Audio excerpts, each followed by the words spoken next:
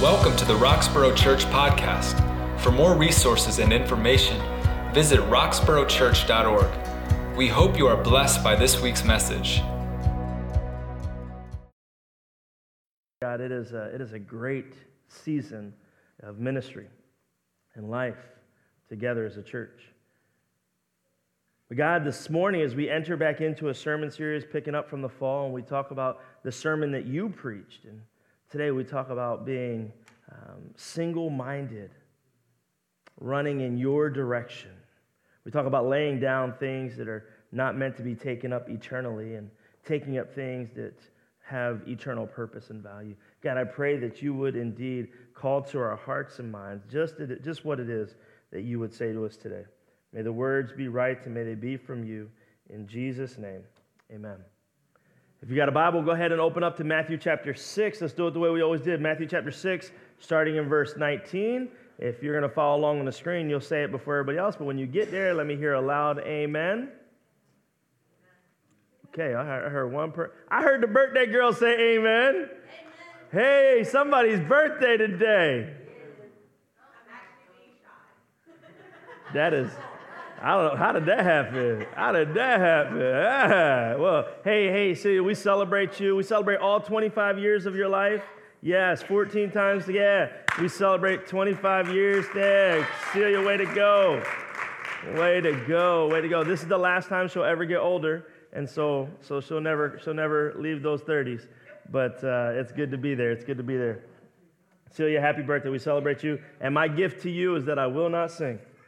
All right, there you go. Matthew chapter 6, starting in verse 19. Amen? Amen. All right, here's what the word of the Lord says. It says, "Do not store up for yourselves treasures on earth, where moths and vermin destroy, and where thieves break in and steal. But store up for yourselves treasures in heaven, where moths and vermin do not destroy, and where thieves do not break in and steal. For where your treasure is, there your heart will be also. The eye is the lamp of the body. If your eyes are healthy, your whole body will be full of light. But if your eyes are unhealthy, your whole body will be full of darkness. If then the light within you is darkness, how great is that darkness? No one can serve two masters. Either you will hate one and love the other, or you will be devoted to one and despise the other. You cannot serve both God and money." Jesus, will you take this word and will you land it in our lives, that it would indeed reconcile who we are with you and who you are before the world. In Jesus' name, amen. I don't know about you, but maybe you got an alert on your phone this week, a text message from your advisor. Maybe you just woke up and went online and looked to see how your investments are doing.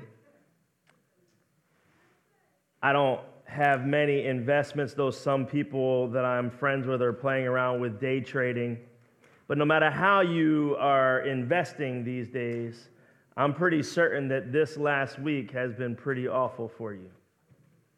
If you have no idea what I'm talking about, over the last week, the Dow Jones has dropped 3,600 points. That is the most since 2008, and some would argue that is the most within a week ever. If you don't know what any of that means, it means that anybody who was counting on their investment to be their forever plan is really, really sad today. Is really, really sad today. Now, those who know more about investing than me might say something like, "Well, Pastor Ray, it's going to bounce back. Hang in there." Okay, I'm with you. And some others might say, that's why I diversify my investment. And to that person, I say, okay, I'm with you. But either way, let me just say one more time, this week, every single one of us who took our dollars and set it aside and said, "I'm counting on that to be it."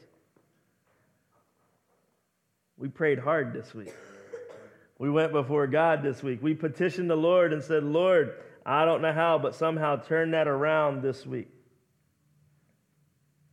If you're in that spot, I think today's message will speak directly to your situation. But for those who might not be in that place, let me invite you into the conversation as well.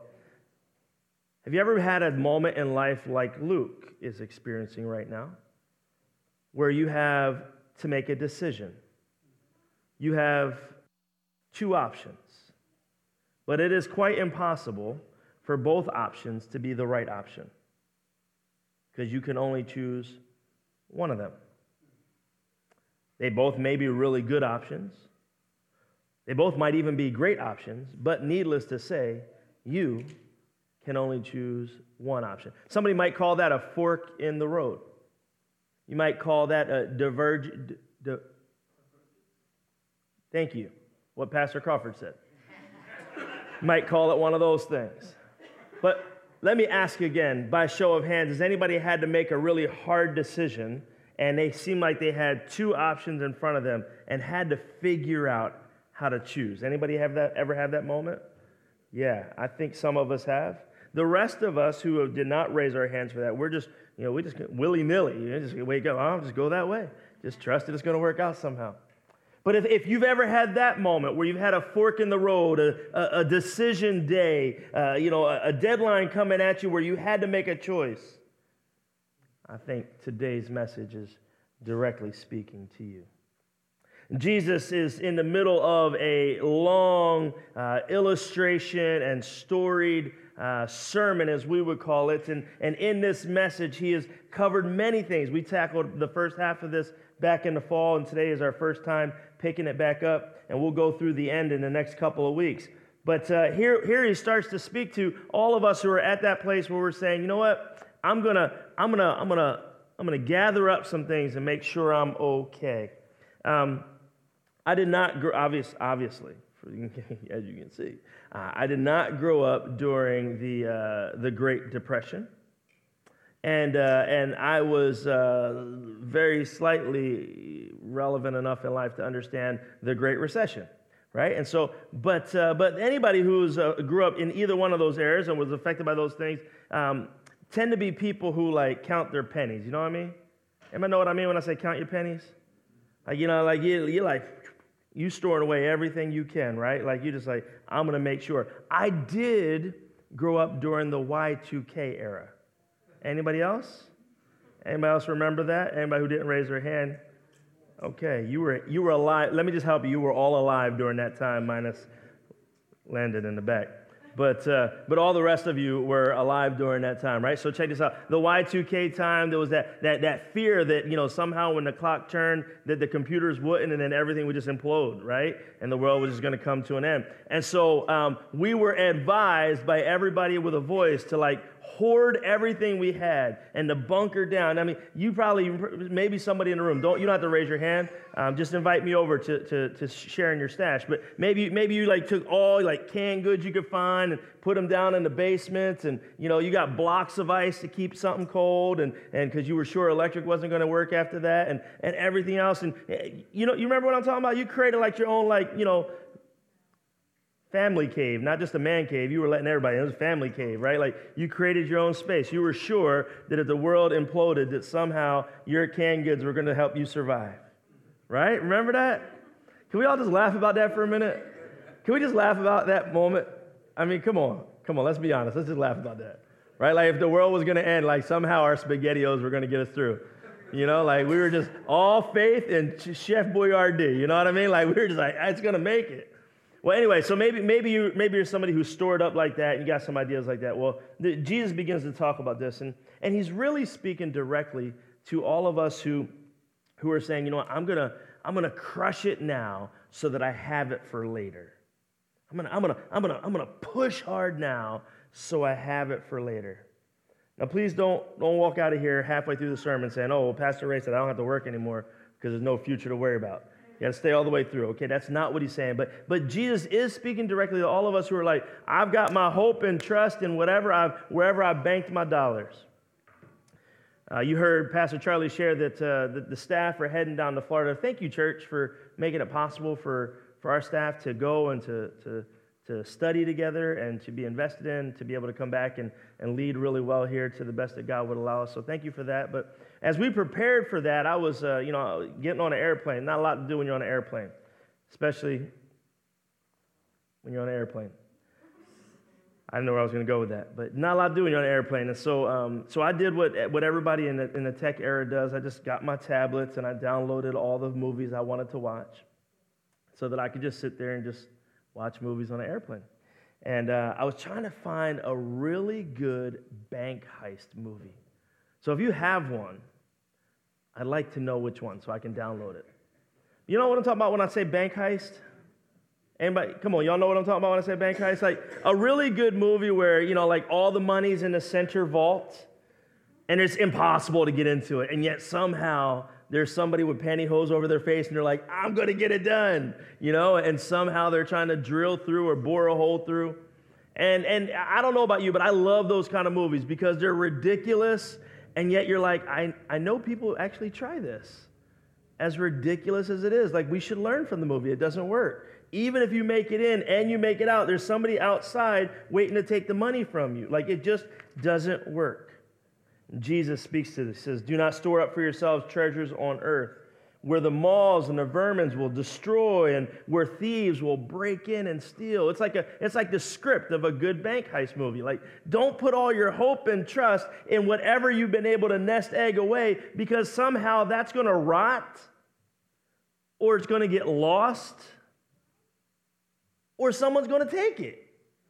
Like that's the whole premise. He says, like, if your hope is in that, what are you going to do when it disappears? What are you going to do? What are you going to do when everything that you've been banking on is gone? Where does that leave you? You ever felt hopeless? Have you honestly, forget about money for a minute, have you ever just felt hopeless? Have you ever had a moment where you're just like, gosh, I don't know how, I don't know why, and I don't know how to go on. You just felt done. I was driving I was telling the staff this, I was driving just yesterday, and I pulled up to a light. When I pulled up to the stoplight, it was a red light, so I guess it's redundant to say that, but when I pulled up to the light, I was overcome with a sense of hopelessness. I had this deep, dark, depressive, weight that just fell on me. People have seen the movie Sixth Sense. Anybody? Come on, nod. I'm not the only one who's ever watched the movie, right? Okay. Thank you, Nancy. We're on this together. Thank you. She's like, I'm with you, Pastor. All right. So look. In the movie Sixth Sense, I'll ruin it for everybody who hasn't seen it. It ends with the greatest line ever, I see. There's 12 of us that saw it. We could all say it together, I see dead people, right?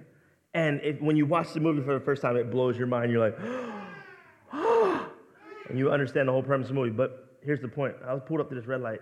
This depressive cloud was all over me. And I was like, looking around, and I was like, there are people literally passing me by on the road, stopping at the light all around me, who have no hope in Jesus. They have no sense of belonging in Jesus.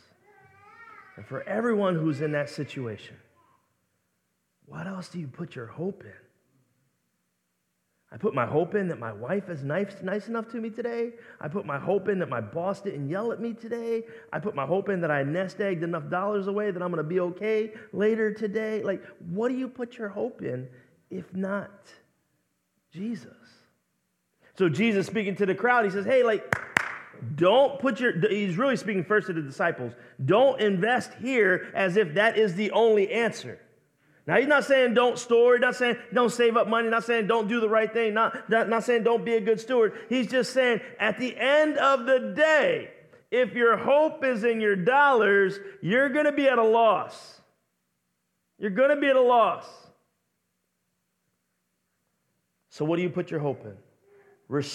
Store up for yourselves treasures in heaven. He draws this contrast between the things of earth and the things of heaven. And he's not saying that things on earth don't matter in heaven. He actually is saying the way we handle the things on earth will determine what we've stored up in eternity.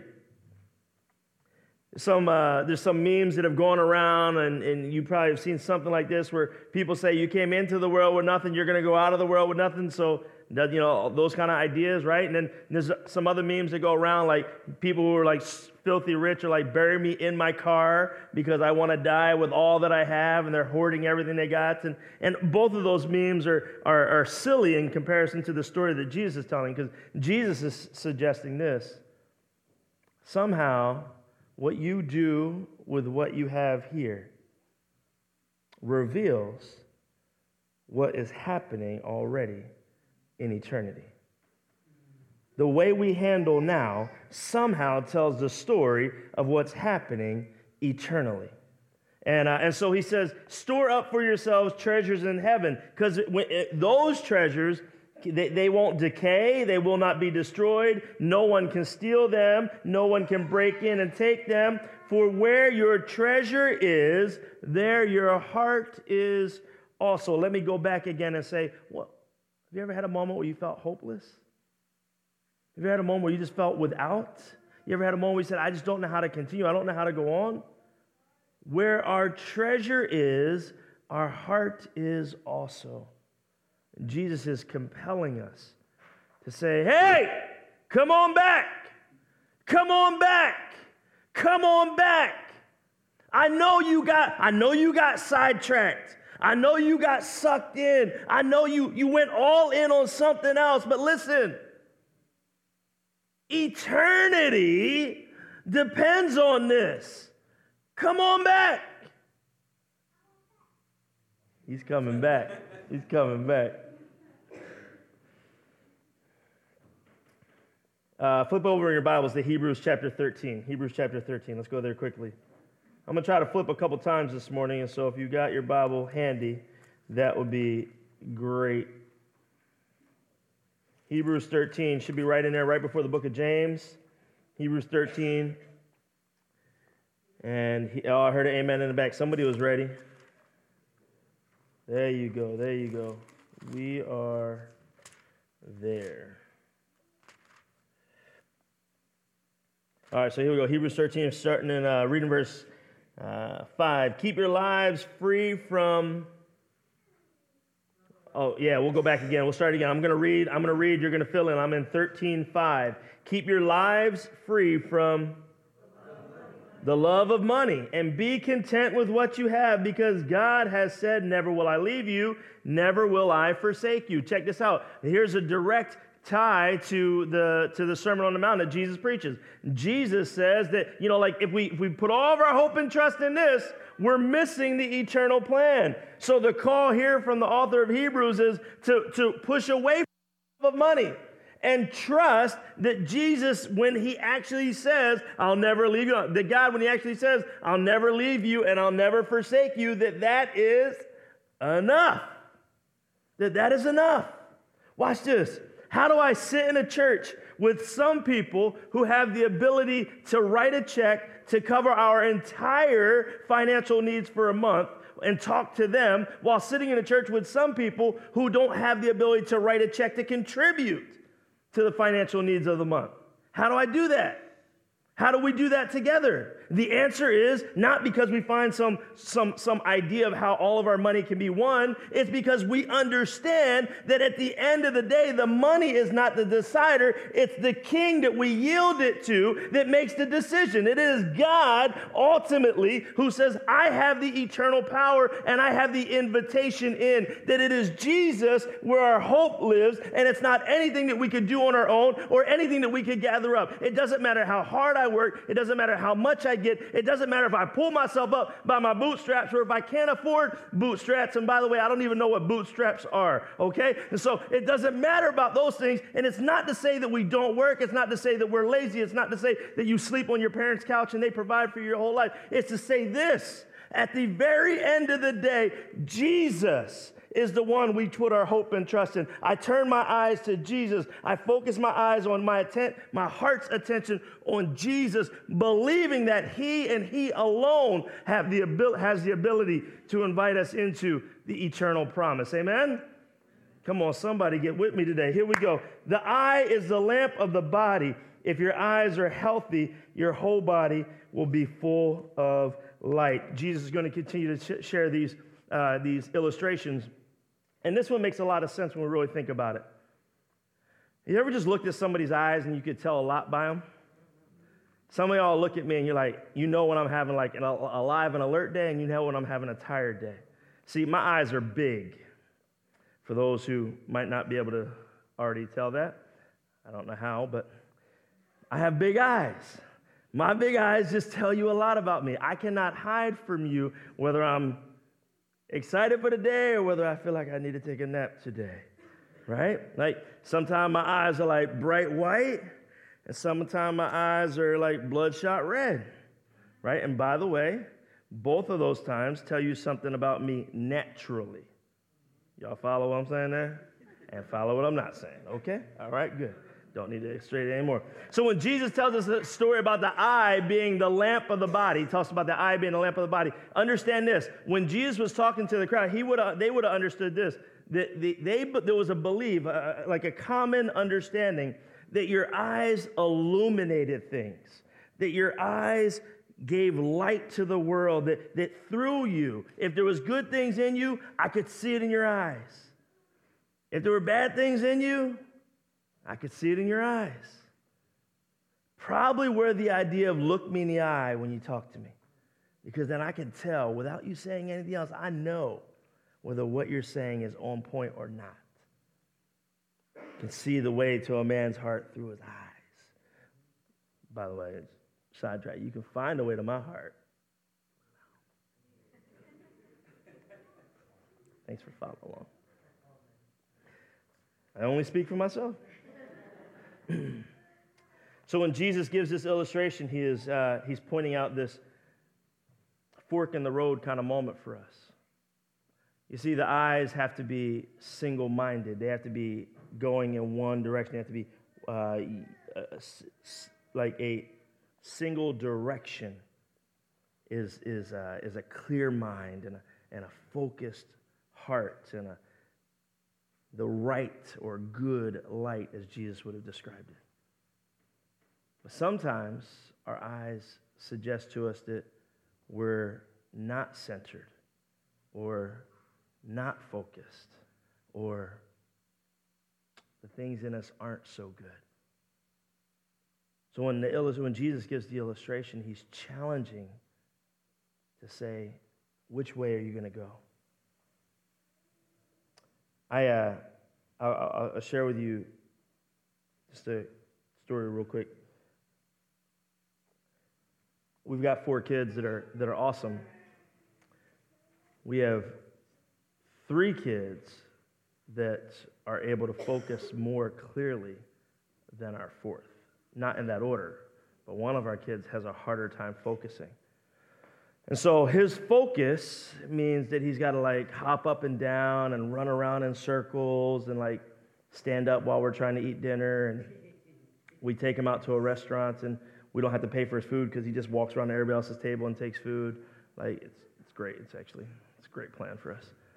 But he just has a hard time focusing in. The illustration that Jesus gives is not speaking to those who are struggling with ADD or anything like that, but similarly, you just look at him and you're just like, no, focus, hone it in. I get down and I T-bow with him sometime, like, come on. I said him, so you know it's not cadence. Come on. No, just right here. We just got one more math problem to do. You can do this. One more bite of dinner. And then usually I bring out the father voice at some point, but I don't want to do that because I'm preaching and you're taping this. So, but yeah, I just come say sometimes like, come on, just focus in. Just come on, like, just get all attention here. Choose this. You can do it. No, really, you can. I know you can. I hope you can. I pray you can. Yeah.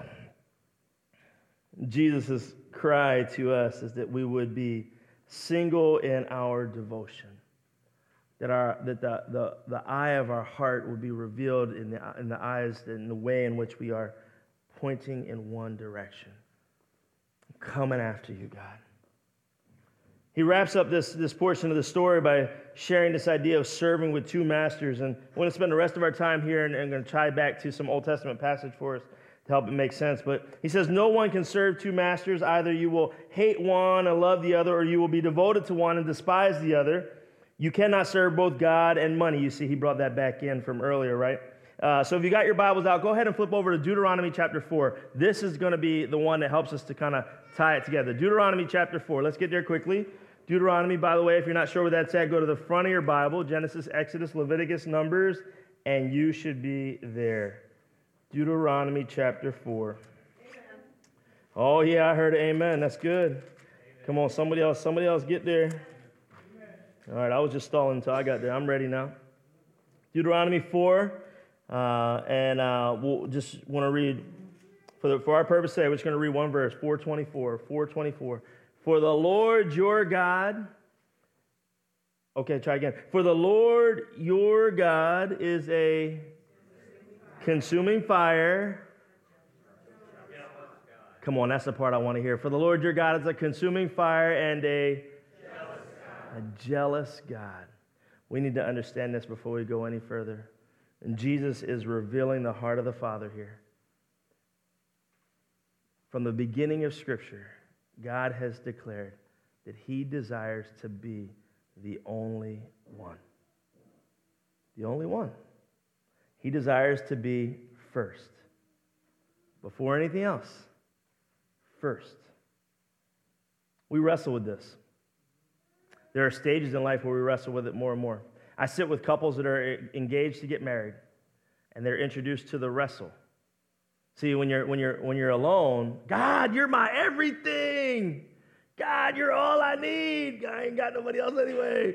God. And then you meet the guy or the gal that is going to complete you. You complete me. You can Google that later for the movie of your choice, but you meet this person, you're just like, you're my everything. This is PB&J, like we're just together. And God, over here. God's way back here. What about me? But somehow we just go, okay, we can press on. So you put the ring on it, and then you meet with Pastor Ray. You're like, Pastor Ray, we're ready to get married. And you hear Pastor Ray say something like, God really wants to be first. And then you look across the couch or the chairs, and you're just like, oh. So you begin to wrestle with, okay, God, putting you first means that the person I love so much has to be second. And then just after a little while of getting that figured out, you introduce into the world little Nino, right? And little Nino comes into the world, and mom's like, Nino, I love you. And dad's like, Nino, stop crying. And you start leaning into Nino, and all of a sudden, God's back here saying, wow, that's good, but what about me? That's good. Like, I'm glad you're taking care of Nino, but what about me? Now, this is an oversimplification and a dramatization of the fact that God has declared that he's a jealous God. And he means it when he says it. He's not a jealous God the way we understand jealousy here. Like, I'm going to pick a fight with you. I'm gonna prod at you. He's a jealous God to say, like, I've done all I can already. Now I'm just going to beckon you to come. And I'm going to keep reminding you in little ways and in bigger ways. And I'm going to be constant. I'm going to be consistent, but I'm going to be constant. I'm going to be there. because that's the spot I want to have in your life. I said there was 2 ways to think about today's message this morning. The first was for all of us who are struggling with, like, where do I put my hope? Like, I'm trying to do the long-term, big picture planning thing. Yeah, it's really important. But my God says he's the eternal plan. Don't go cash out your 401k and say, I'm going to spend it all. Still be wise and steward well. But understand my God says he's the eternal plan. And for those who are facing that big decision, you're at that fork in the road. What do I do? Jesus ends his story by saying you can't serve 2. You can only serve 1. Friends, I got to ask you the important questions this morning. Has something else taken the place of God in your life? When you had that big decision to make, did you run to somebody else before you ran to him? Maybe you ran to a really wise person. Maybe you went to somebody who you really trust. You called them right away and said, hey, Deacon Nate, I just got to know, what should I do? Hey, Big Gib, what should I be doing back there? You ran to somebody who you know and you trust, and you're like, hey, I just want to know. But my God says he's a jealous God. That he wants to be first. He wants to be the primary that you go to. Really quickly, continue flipping your Bible. Go to Leviticus chapter 6. It should be back. Genesis, Exodus, Leviticus should be back to Leviticus chapter 6. Haven't heard that in a little while, right? Amen?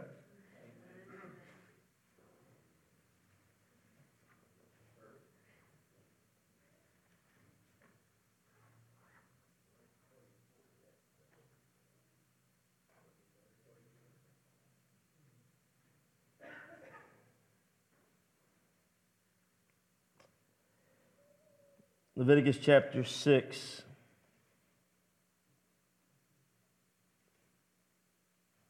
Well, I wrote it down, but I'm not sure why.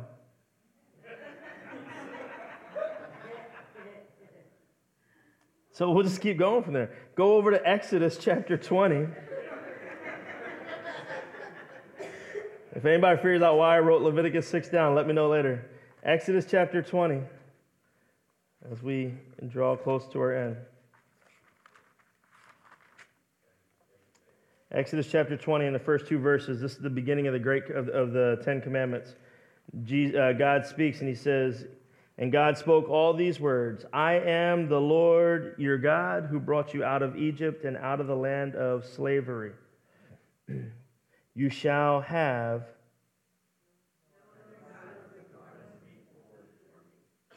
no other gods before me.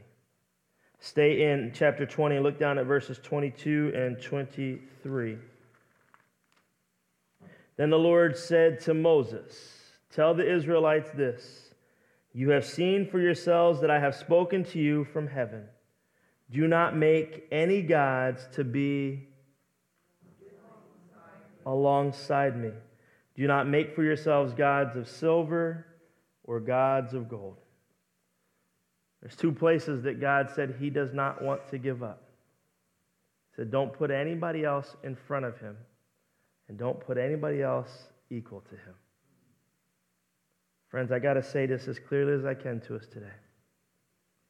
Some of us really need to take a moment and say, where is my hope at? Am I trusting in you, God, for my eternal plan? Some of us need to ask, who do I run to? Do I run to you first? Or is there someone else who I've made an equal to you? Or maybe even before you? I'm going to ask you 3 questions, and I would assume that one of these 3 questions would be a place in which this sermon might land in your life today. In the stillness of where you're at, or with a piece of paper writing it down, or with your phone sending yourself a message, if one of these questions makes sense for you today, go ahead and respond to yourself with the answer to your question. The first question, where have I placed my hope and trust? Where have I placed my hope and trust? Of course, we all want to say it's Jesus. If I was preaching this sermon 20 years ago, I would say, but if you showed me your checkbook, I would tell you whether it's Jesus. But none of us balance checkbooks anymore, so you don't have to say that. Maybe I would say, if you show me your social feed, I would tell you if it's Jesus. Maybe you just looked at the history on your phone. You could tell if it was Jesus. There's this cool tracker on your phone. It tells you exactly how many hours you spend or how many minutes you spend on any app or on any, including on your search engine app. So it can tell you a lot about your phone. If I were to look at your history, if you were to look at your history, how would your Bible app compare to your social feed?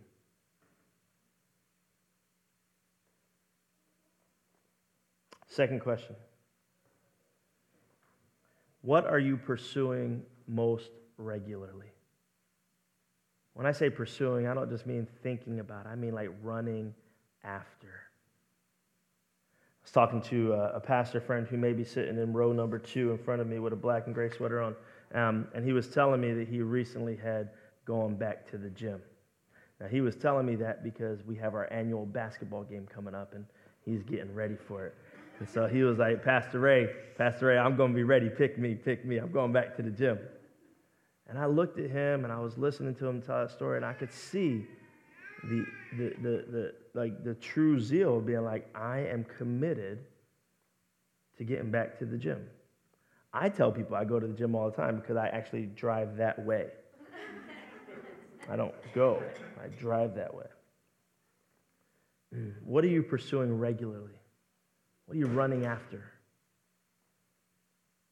And third, and I think this is the biggest question for us all.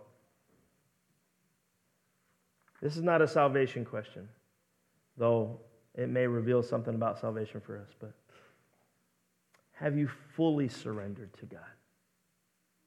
Have you fully yielded to God? Jesus, when he was talking to the disciples, telling the story, the sermon, recognizing that others would be listening to and knowing clearly that word of that day still carries forth to the day of today, challenges the disciples and everyone who will follow after Jesus to reorient their life, that God would be first, that there be nobody equal to him, and that all that we have and all that we are would be yielded to him. Position 2, not position 1. I got to be honest with you, church.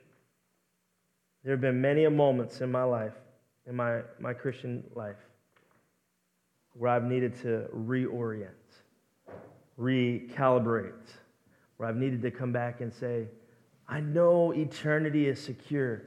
I know that if I die today, I'm going to be with Jesus. I'm just recognizing that I'm not living today like I'm with Jesus. And I needed to say, God, I surrender. I want to stop. I want to give up. I want to give over. I want to give back. I want to faithfully say, God, you're first. I've made boneheaded decisions in life. I've made decisions that even my mom wouldn't tell you about. Haven't I, Mom? Well, don't tell them about them, though. That's good. That's good. I've just been moronic at times. So there's 2 things I want you to know. 1, if that's true for you, you got company. You're not alone. But 2, the reason why I'm not still making those boneheaded decisions in this exact moment is because I will say, God, I need you. I need you to take that place in my life again. I need you to be my center focus. I need you to be all that this is about. I need everything to hub around you in the center. So God, I give up. I give up because, by the way, when I tried to not give up, I failed anyway. Let's just be real. Let's just be real. On my own, not going to make it. Not going to get it done.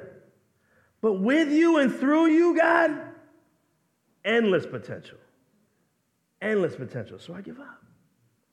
God, it's yours. It's all yours. Do what you will with it. Lead the way you might. Restore what you will. Eradicate things, whatever in my life doesn't make sense. Gotta give up. Where's your hope and trust? Where's your hope and trust? Are you fully yielded to God? I want to invite you to think about that as we use that as an entry point for us into this moment we're going to have now. You see, I believe that what the church does when they gather together and they celebrate the communion and the sacrament of being with God together and remembering what God has done, I believe our portion in that is to say, hey, God, I want to come to the table empty-handed. I don't want to come to the table bringing you a whole bunch of stuff, thinking somehow that gets me first in line. I want to come to the table empty, just saying, God, a taste is enough. Fill me up. That taste will fill me up. So God, I confess when I missed it. God, I confess that there's somebody else that has been in your place. God, I confess that my heart's attention is on something else. And God, this morning, I invite you to have it all back. To have it all back.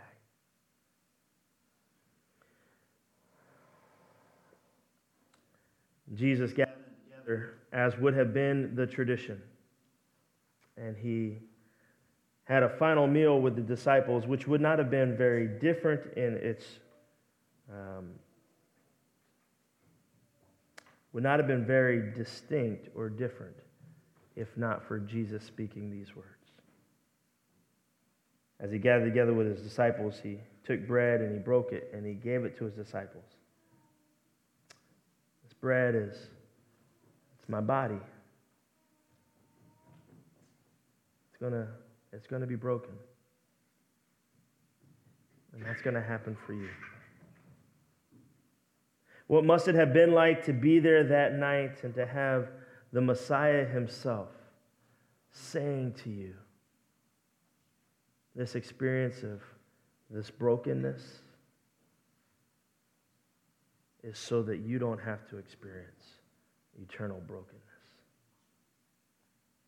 This experience of my body being torn so that you might not experience that yourself. But even more than that, after giving thanks, they took the cup and they shared the cup. This cup is the promise. It's the new covenant. It's the vow of the blood of Christ being shed for us.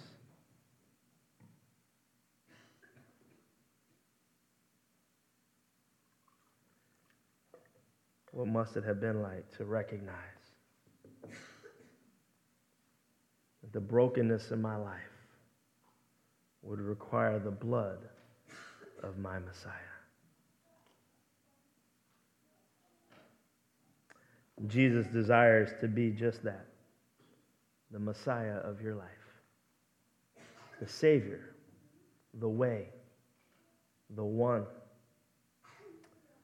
Church, I want to invite you before you come this morning to share in communion with us, before you come to enjoy the bread and the cup. First, prayerfully and earnestly, give God back his seat. God, it's yours. Have control of my life. This table is set not just for those who are members of our church. This table, just like the meal that Christ would have set himself, is meant for everyone who is willing to come and have the meal together with the Messiah. If you've allowed Jesus to be the Lord of your life, whether that happens right now, or whether that's something that happened 20 years ago or more, and you're continuing to live faithfully into your walk with Jesus, this is for you. The blood of Christ has been shed for you. The body of Christ has been broken for you, that you and I might live fully into a right relationship with the King. Would you bow your heads and begin praying with me as those who are leading begin to make their way up to lead with us? Jesus, we thank you. We pray, we invite the elders and deacons to come up now. Jesus, we thank you. We pray, Lord God, that you would indeed receive our hearts in this moment. You would receive the cry and the earnest voice of ours that says, God, I need you to be first in my life. I need you to reconcile my heart and my way. And in the stillness of this moment, I invite every one of you to take a moment and confess your personal sins with the Lord.